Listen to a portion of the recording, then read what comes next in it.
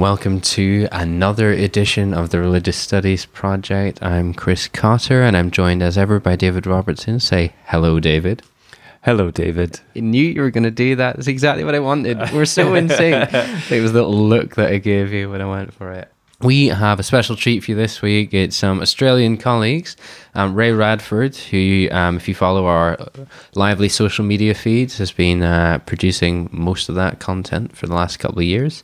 He's been speaking with Ben Banasic and Tara Smith about science fiction, video games, and religion. Take it away, guys. My name is Ray. I am the social media editor of the RSP. And today we have a couple of my fellow PhD candidates along with me, Ben Banasic and Tara Smith. All right, so do you want to tell us a little bit about your dissertations? Sure. Ladies first. Oh, okay. Yeah, let's jump straight in. So I'm doing my PhD on science fiction as social fiction. A component of that, I'm interested in the religious aspect, sort of incorporated within science fiction, and sort of I'm doing some interviews in America at the Nebula Science Fiction Conference, which I'm hoping to sort of see how much writers are incorporating their own social concerns for the future into the work that they're writing. I did my honours on Frank Herbert's Dune, focusing on the eco-religious aspects of that.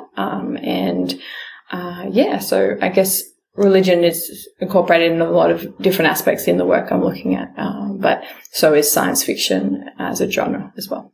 So I did my honours focusing on origin of Alexandria and the Jewish elements of his work. So I was looking at Jewish and Christian interactions and interactions within the 3rd and 4th century. That led me on to looking at apophatic theology.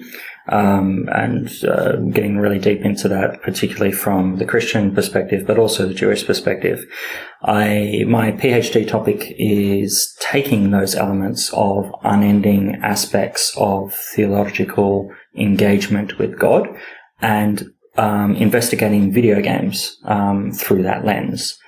So looking at the perpetual journey of video games and video gaming as a religious endeavor and what that actually means for people. So I'm doing some social surveys, looking at people's interactions in the video game space, as well as people who interact with religion, whatever that means today, and that's a negotiated term, and then synchronizing the responses to see if there are any similarities. And then doing more of the theoretical work in the background as well. I like it's a bit of a step from origin to video game. It's a negotiated step. Yeah, it's very tentative. I like it. Yeah. In case you haven't been able to guess, today's podcast we are going to be focusing on religion, video games, science fiction, popular culture, and just the way that these are all entwined within those who look for them. Or seek to get something out of them, I guess, is a good way of explaining it. Quick question. Have you guys read The 9 Billion Names of God by Arthur C. Clarke? I've got it on my bookshelf. I've got a big pile, and I'm hoping to get to it. I know it's been on a list of a lot of things to read. I have not. No, well, I was thinking about it earlier this morning, and it's basically a group of monks in Tibet writing down the 9 billion names of God, because they think that when that happens, God will destroy the universe, or everything will become fulfilled, and then the universe will end. So they get to a point and they go, "Oh, this is going to take too long." So they rent a computer from a couple of Americans. Americans come in, and 3 months later, it's done. The Americans are like, "Oh, it's not going to happen. The computer's not going to write down all these names of God." They will blame us when nothing happens. And then it ends with them looking up and the stars are blinking out. I just thought that was a good analogy of how religion and technology can work together, especially in classic science fiction, which is, where you're looking at, Tara.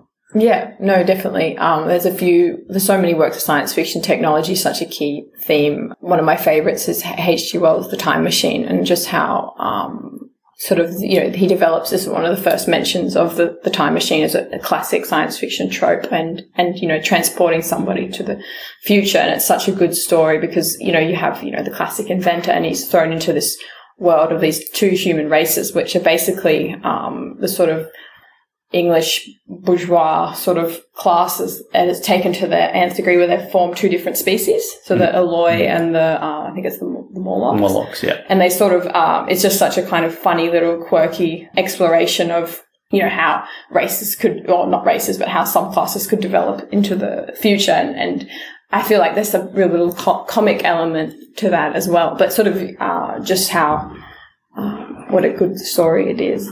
Mm-hmm. Yeah.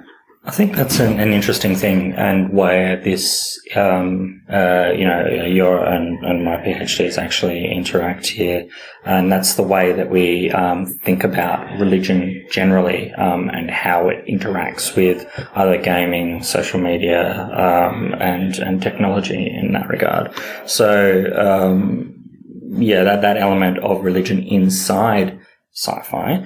I can see some similarities in that regard for Second Life, where you have people that are creating in elements of a worldly environment inside a digital space. So people purchase off spots of land actually in Second Life, and there's been lots of words written about Second Life, probably more words written about and works written about Second Life than actual players of Second Life, because it's not actually that popular anymore.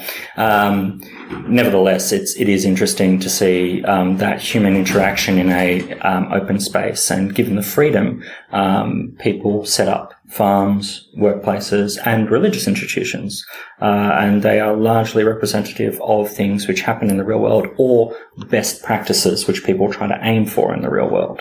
And I see that through sci-fi as well. Yeah, what's interesting is they opt for quite mundane realities. If you're given an option to be an avatar, you can do anything you want, and that what people want to do is they want to keep farming, or they want to, just keep living and forming relationships. Like, you kind of would imagine they'd do something a bit more sort of out of this world, but the sort of the everyday is what they like to recreate in those realities. It's things like Farmville. Yeah. Or Farm Simulator. These things that you can get now, which are just simulating the real in virtual reality. So for me, those elements, and Stardew Valley is one of those games that I actually am studying as part of my PhD, and I've asked people to engage with this survey, and it's been my most popular survey as well. I just want to explain Stardew Valley for Stardew Valley. Okay, so for those who haven't interacted with it, it is a farming simulator. You're transported to your a farm, which is in your family, and you're given the space to do whatever you like. You can construct, fences and have animals, or you can till the fields, and there's different seasons, and then you can interact with people in the village that is close by, and you can also do fishing and other mundane tasks.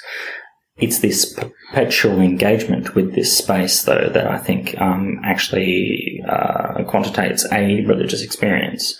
But that's outside of what the first, I guess, grouping of religion and technology is that I see. So the first one being religion in sci-fi and technology, that aspect of creating a church in Second Life is not the same engagement which someone would have by constantly tilling the fields in their little farm inside Stardew Valley. That's a different experience, and it quantitates a different response, and both of those architectures don't have ends, so they're both spaces to involve, but it's about what the player does in those spaces. Second Life is more of an open field. And games like Elder Scrolls or Skyrim, they're closed environments, so you have these religions that are actually represented in those spaces, and they may be made up. From that, we have, I think, sci-fi in religion, so it can come outside of the computer. Yeah, and you can really see some examples of that in science fiction. Some sort of examples that come to mind is sort of obviously Frank Herbert's Dune, which is just such a rich tapestry of different religions. I mean, I think he sort of identified himself a little bit as a Zen Buddhist, so you have sort of very clear Zen ideas, but also, very overt references to Islamic religion, the eco-religious sort of indigenous aspects to it, and, so many different examples. And I think what's so interesting as a reader is you're trying to navigate this space of so many different philosophies and ideas. And I think Frank Herbert really just wanted you to try and work it out. And I think in his books, he really tries to get you to question sort of where you want to take the book and who you think the good is and the bad is. And he doesn't really spell it out. And I think that's why they're such good series. And the other example, of course, is Robert Heinlein's Stranger in a Strange Land, which is about, the Martian Valentine who sort of comes on Earth and creates his own church, the Church of All Worlds, which is sort of 60s free love, sort of pagan church, which is such a contrast to the sort of religious, very strict kind of world he finds himself in, and he kind of creates this space. And then it's actually been used and created a religion in sort of outside of the novels. Oberon Zell and Morning Glory, I think they're based in America. And, they have the concepts they've borrowed from the books, like, the grokking, which is a term in the book used in the water rituals. They do their own sort of water rituals, and they call themselves waterkin. They're called nests that they group themselves in, and all these sort of things are borrowed from the novels, but they've obviously taken it as their own, and they've sort of brought their own very pagan, probably even more pagan aspects to it, and created their own little religion. I think that's just so interesting, as you have science fiction directly impacting religion in that, but there's also was religion in the novels itself. So you've got this sort of two kind of ways that it's diverging. Let's just go back to Heinlein for a sec, because writing something like that in the 1960s, especially 1960s America, was completely antithetical to the standards and practices, if you will, of the American society at the time, which brings us to that idea that science fiction is social fiction. So, he's sort of writing this idea that, in the future, possibly we have camaraderie and free love, and we're not being, jackbooted into oblivion by, fascist governments or anything like that, which a lot of 1960s science fiction was about, sort of apocalyptic, all that kind of thing. So do you think some social aspects of society influence? Oh, definitely. I think, of course, I think that's a huge impact of, you write to what your surroundings are. But I think, science fiction used as social fiction is because it's set in the future, and a lot of these works are set, quite far into the future. The writers can sort of explore new ways of looking at it. And that's why you have, utopias and dystopias. You can look at completely different new ways of thinking and taking the world to a different place. And that's why I think it's so powerful. And with terms of religion, you can imagine different ways of how religion might look in the future. And with technology, you can see maybe how technology could be used, taken to its very most extreme view, what the sort of, as a warning and as a guide. That's why science fiction is so useful. And probably with gaming, then you see sort of, similar aspects of the reality and real life impacting fiction, like it's the lines are getting blurred. And with technology, it's sort of like our kind of idea of having distinct categories is sort of dissolving. And we're talking about this intermediary space between, religion and sci-fi, or sci-fi technology and religion. And there are elements that are in both. My thesis, it looks at the religious endeavor of the technology. So I think there is actually a third category we can look at.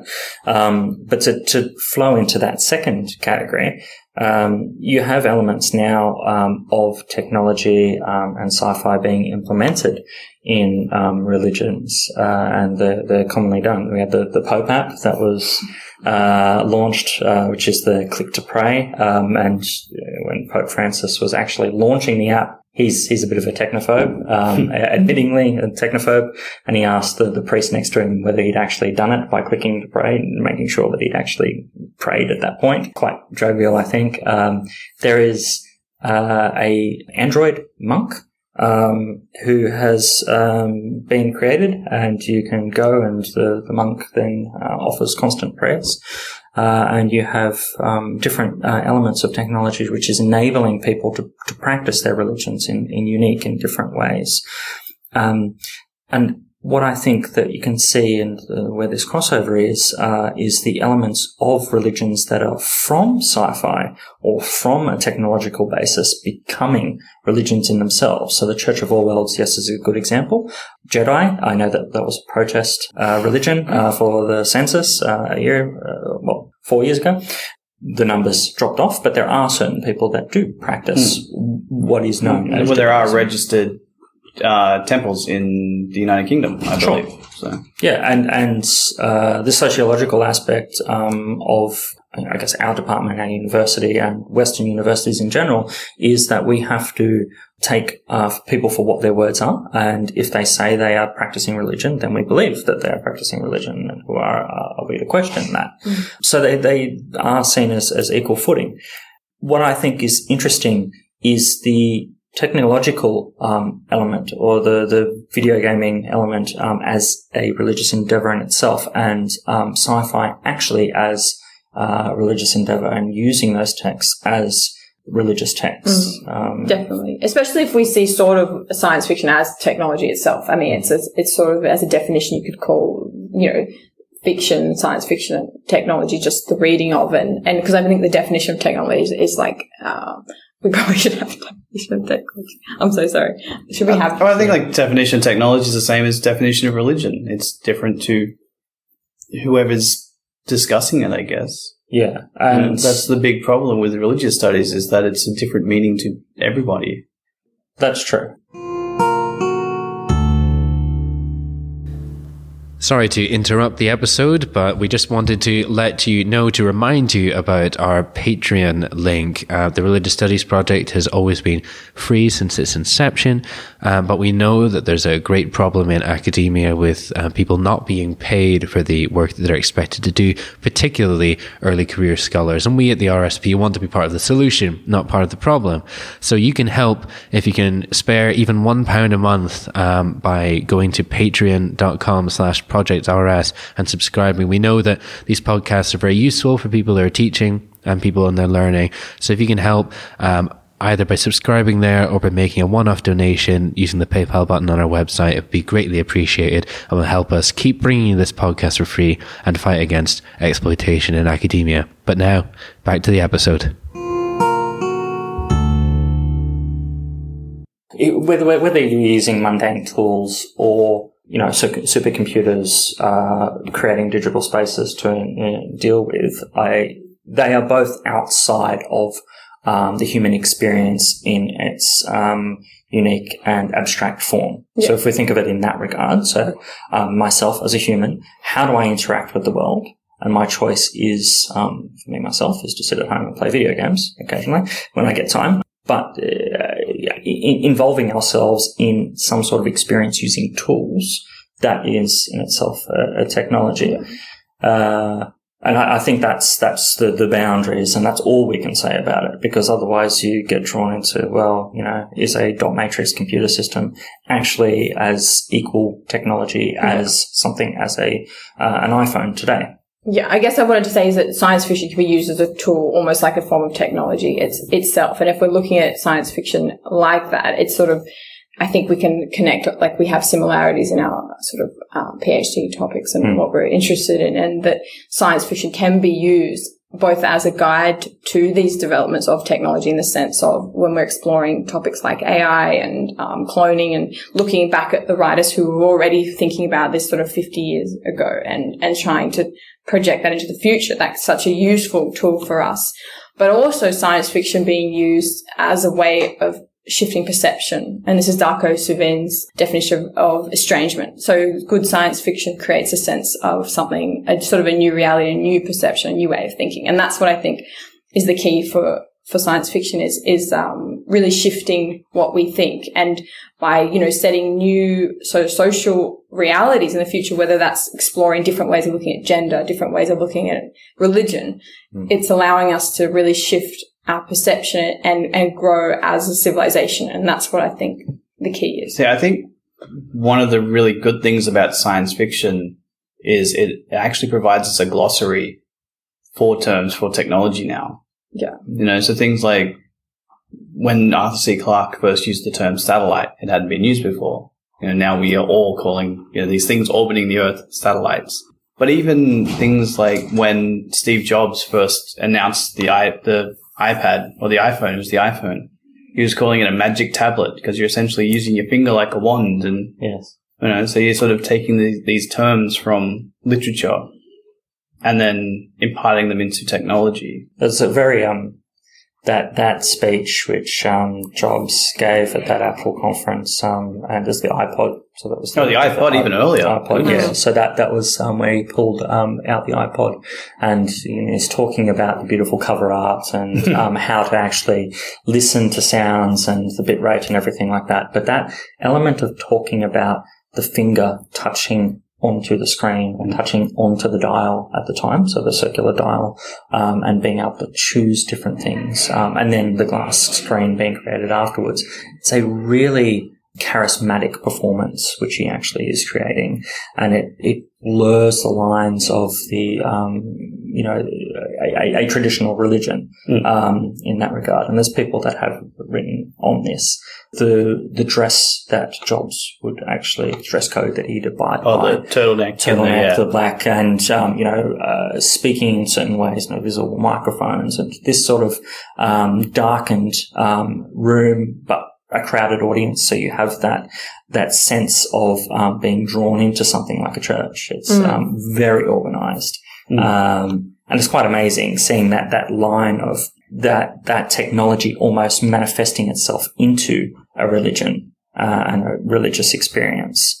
Definitely. It's like all the geek culture now is becoming, or, sort of like what we're in the realm that we are in science fiction and gaming is sort of like the geek culture. Well, not exclusively, but I mean that people's, how we make meaning and how we connect to the world is really changing, I feel like, and it doesn't make it any more or less religious. It's still, people are still getting a religious experience. It doesn't always have to be sort of what we typically understand religion for. And I think that's why, as studies of religion students, our definition is constantly trying to change and fit into new paradigms. And I think that's what, not everyone agrees, but I think that's what's important, is to have a sort of different ideas and trying to constantly rethink what we think is technically religion, and not dismiss things that don't necessarily fit into what we thought once.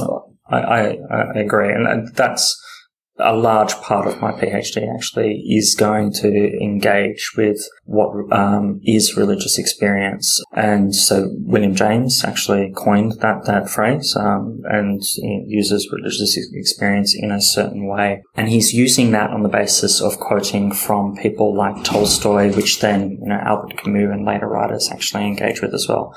I actually think there's a misreading here. We, as people that are studying theology or philosophy or religious studies, or religion in general, we've actually taken a lot for granted, and it needs to go back and look at what these writers are talking about. So where Tolstoy is in My Confession, he paints the picture of being in the well and hanging from the sides of a well, seeing a snake that is about to bite your hand. And then there's this little sapling with some sap that's dripping forth, almost a honey. What do you do in that experience? Do you fall? Do you accept that you're going to fall? Do you try and fight on? Or do you joyously eat the sap and accept that is going to be your lot in life? Camus and Tolstoy, they're engaging with these things. This absurdism of accepting your lot in life and actually engaging with it as much as you can and being the best that you can in that space is where I see these similarities of religious experience of someone who plays that Stardew Valley as to someone who's just sitting in the church pews or engaging with pilgrimage and going to the mountaintops.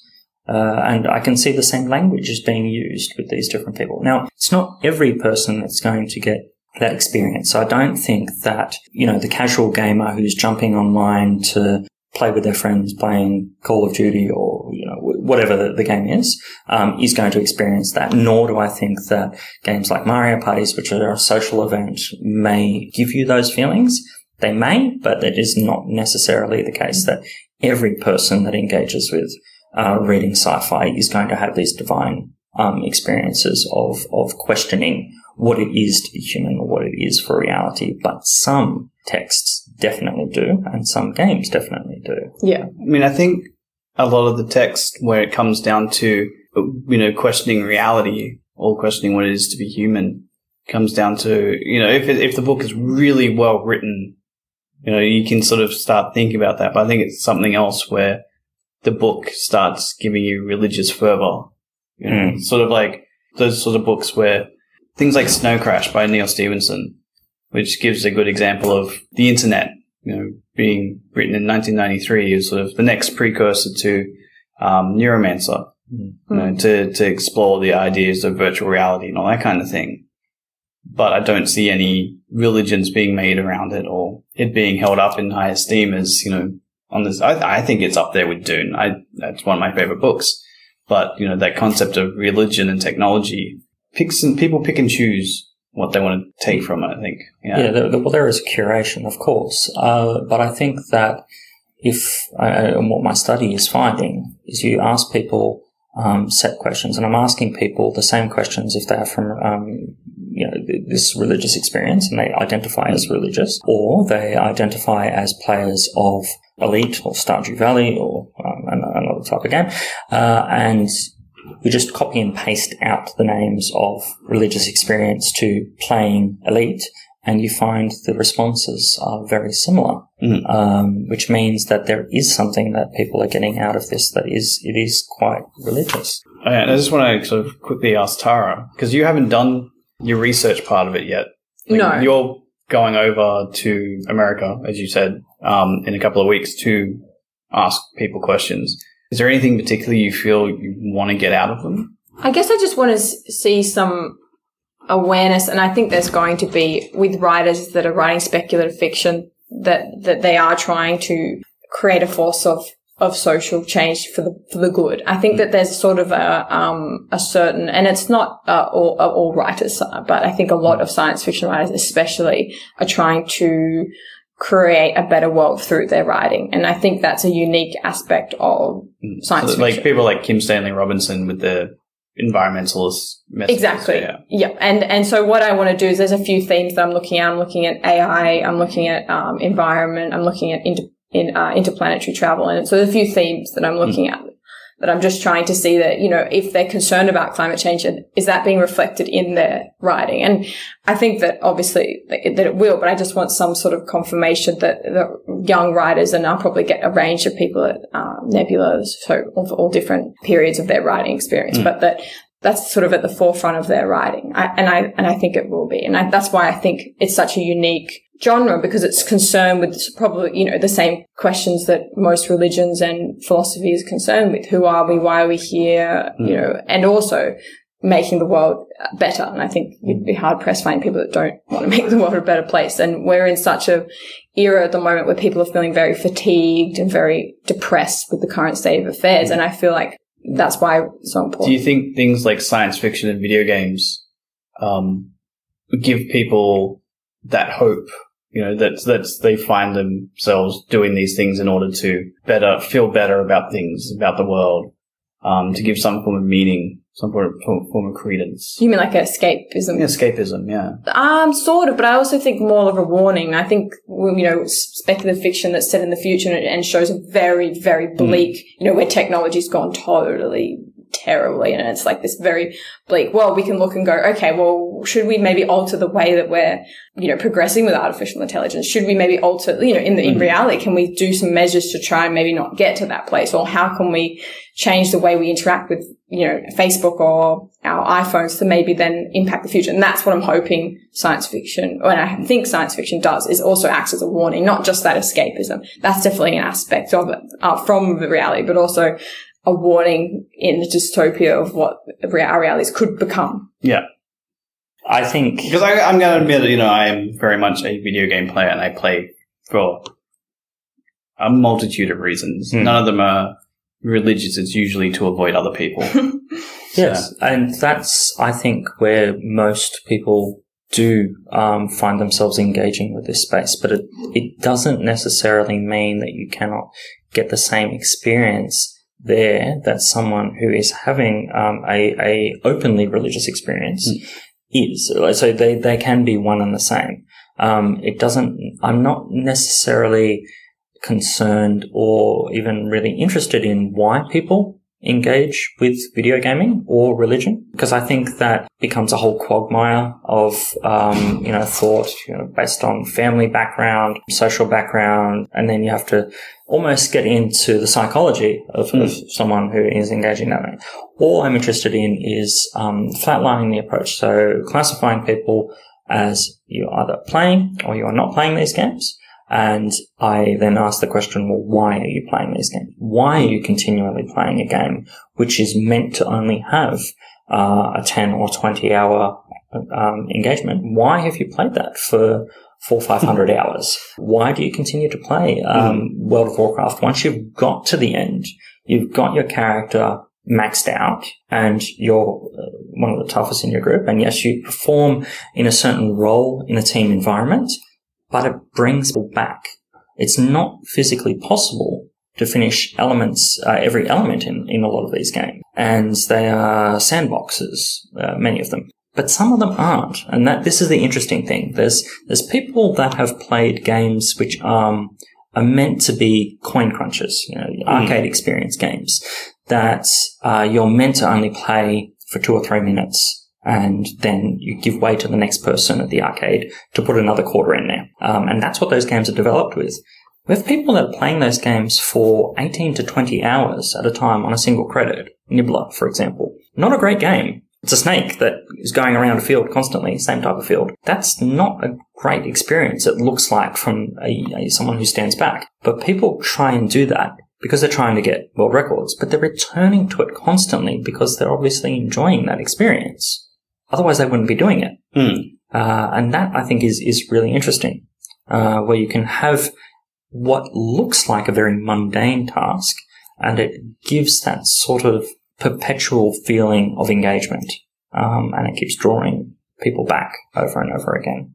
If I can share a quote. Yes, please.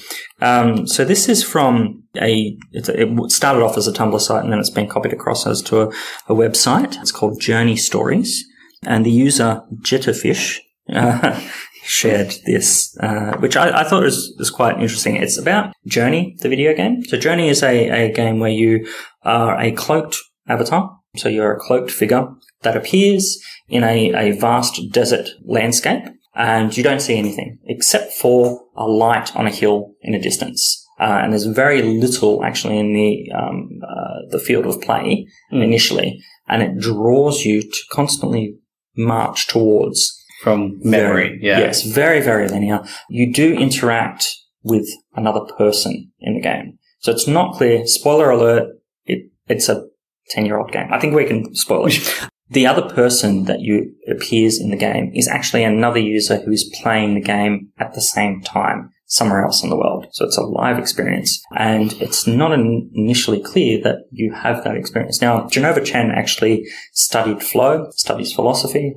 writes a little bit about religious experience in that regard, but not so much. But he was interested in creating this experience where you'd engage with users in a very limited way. So you only have a set tone, which is your X button. So you can set off this tone, and that's it in the game. So you can jump, set off a tone, and walk. Very, very limited. Jitterfish writes, "Is it possible to have a religious experience in a video game? Because I just danced for 20 minutes with a complete stranger in the final level of Journey. When we got to the end, I learned that the final part of the mountain, just before you walk into the light, if you run into your companion and jump, you can fly into the air. We synchronized our jumps until we were floating above the light, twirling and dancing and laughing. And I don't even know, man. I'm crying. So many feels. Carlos G. Nice. If you're reading this, you're amazing." And that for me is kind of sweet. It is a very sweet experience. And I have had a very similar experience playing the game where I walked and played with someone from the beginning to the end of the game. It's only happened once since I've played it, and I've played it a number of times through. And then you float back to the beginning and you lose connection with that person. So yeah, there is this interaction that you're getting, which is a divine experience. And I think that is quite magnificent for a game to actually give you that experience. I guess that brings me to my last thing that I wanted to talk about, and is perception of reality within video games. Because, I mean, that's That's quite a nice story where your reality then is journey's 5 hours long. Not even. It can be 2 to 3. So and that's if you go all the way through. Yeah. So for that, 2 or 3 hours, that's your reality. Mm. Where do you see technology, video games, science fiction, sort of leading in regards to reality? With the freedom of human experience now being shaken and what actually it means to be human, it gives people a place for free expression. This is video games. So the expression, I think the narrative is interesting, which is given to players and given these choices. So if you play Last of Us or something like that, this is, quite amazing experiences, but they are somewhat a choose your own adventure game. Maybe a little bit more complex, but generally that's what they are. The experiences where players push that boundary, so it can be in linear experiences, but generally it is in these sandbox or large games where people break that narrative and then exist within this space. That's what I find fascinating. And that, I think, is something unique to our generations now, where we're looking at technology in this regard as a place where we can go home and interact in those environments and be the best that we can, to take the Pokemon phrase. And that very best that we can may not necessarily mean that I am even known by my name as Ben anymore. It may be that I've taken on a persona and am existing in this space and are free to do so because of the limitations of being removed. That pulls on to things that people like William Bainbridge, who has a background in theology, looks at World of Warcraft in that regard, actually spoke about how his sister, who is passed away, and them creating an avatar and naming that avatar after her, and engaging with that avatar and imagining a persona of her experience in there. That really opens up the possibilities, what gaming can actually provide. Yeah. No, I think science fiction is such a useful way of exploring different realities and new realities. And I mean, when I was, I think about 15 was when I read Oliver Stapleton's Star Maker and his First and Last Men. Mm-hmm. And they were just such big perception shifts for me. And I just remember in Star Maker, and I've written an essay on it since then, but this massive cosmic journey that you take through all these different universes and worlds, and you meet all these different new alien lives that have evolved so differently from yours. You've got like this amazing creatures that he creates, and the whole purpose of this journey is to meet the Star Maker and meet who created all this life, and you get this feeling of this real depressed, like all these civilizations that just can't quite reach this perfect state. They just can't quite get there, and then so. This big quest. And then I think, towards the end, the actual meaning of the Star Maker is not what you expected. And you end up kind of coming back a bit disappointed, and you return back to this sort of, the character's unnamed, but you return to this grassy hill in England, in the dark, looking up at the stars. And you sort of feel this sense of awe, but also a little bit of this sense of loss. And the two things that Stapleton gives you, as a final conclusion, is that the two pillars that we can really rely on is a sense of community and a connection with people, and this sense of this cosmic awe and the striving to know that even if we never reach there. And I think that really fits in well, Ben, with your sort of perpetual journeying, and also those sort of two elements in journey that you talked about, that doing the journey with somebody else and that kind of connection with another person, and also this striving for something that you never really can get. And that's, those two features are just such a sweet little reminder of what I think is this profound effect that reading good science fiction can have, and probably playing good games can have on you as an individual. Yeah, I think we may have to leave it there. Ben, Tara, thank you very much. Thank you. Thank you. So back from Australia, back to the other side of the world in Scotland, and thanks for a really, really interesting discussion. And thanks to Ray for organising. Yeah, and it ties in with a number of our previous interviews. We've had specifically religion and video games before. We've had all manner of things touching on science fiction, comics, narrative, storytelling. We've not quite had that synthesis of the two before, but do delve in, go onto the religiousstudiesproject.com website and type in some of those keywords, and you'll get quite a few results.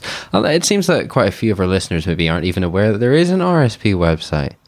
What? Yeah. I know we've got a lot of people who access either just through the social media feeds or on YouTube or through their podcasting apps and whatnot, but we've got quite a sizable, attractive website there. Yeah, worth, if you've just been subscribing week by week, then absolutely worth going and having an explore, because there's a lot of material. And I presume if you're reading if you're using a podcast aggregator, you may not be getting our weekly responses and other features, for instance. Yeah, so you could have so much more RSP in your life. Some RSP that you could get in your life by becoming a Patreon subscriber is some of our special content, the episodes of Discourse that we record, which are sort of more news related, and then Are You My Data? There's a new one of those out now. There is, and it's with Anne Taves, who we got a lot of great questions from the listeners for Anne. Obviously, her work crosses a lot of different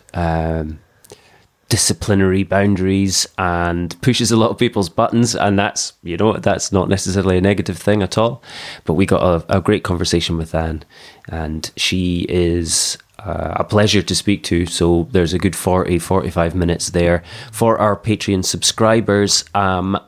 If you go to the Patreons area of the site, you can listen to that straight away. And if you want to listen to that and you're not currently a Patreon, it's $1 a month Patreon. Yeah. If you go to patreon.com, is it Project RS? I think that's the one. Yeah.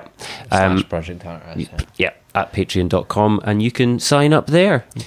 But we do, of course, still have all of our wonderful free content. And next week, our podcast is another sort of stalwart interviewer, Sydney Castillo. He's going to be representing us at the EASR this year.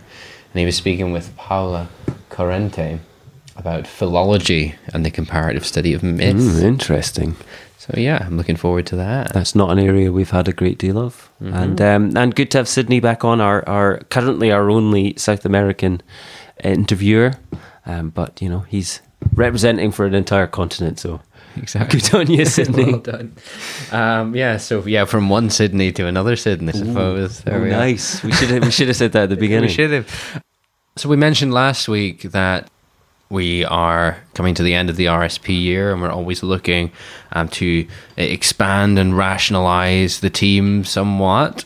So if you think that you could, move from a sort of passive consumer role into a producer role in some way, could you become part of the ideology rather than an absorber of it?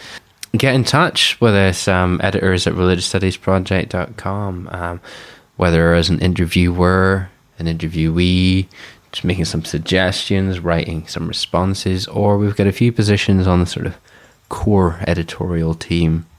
Maybe you want to edit some audio, help wrangle some cash, or do some maybe more typical academic sort of edity type work.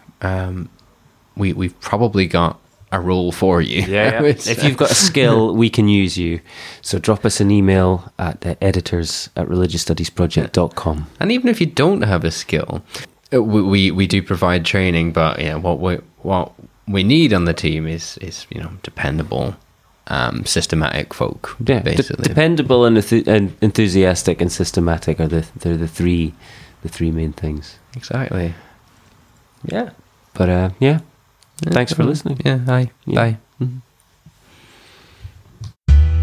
The RSP is sponsored by the British Association for the Study of Religions, the North American Association for the Study of Religion, and the International Association for the History of Religions.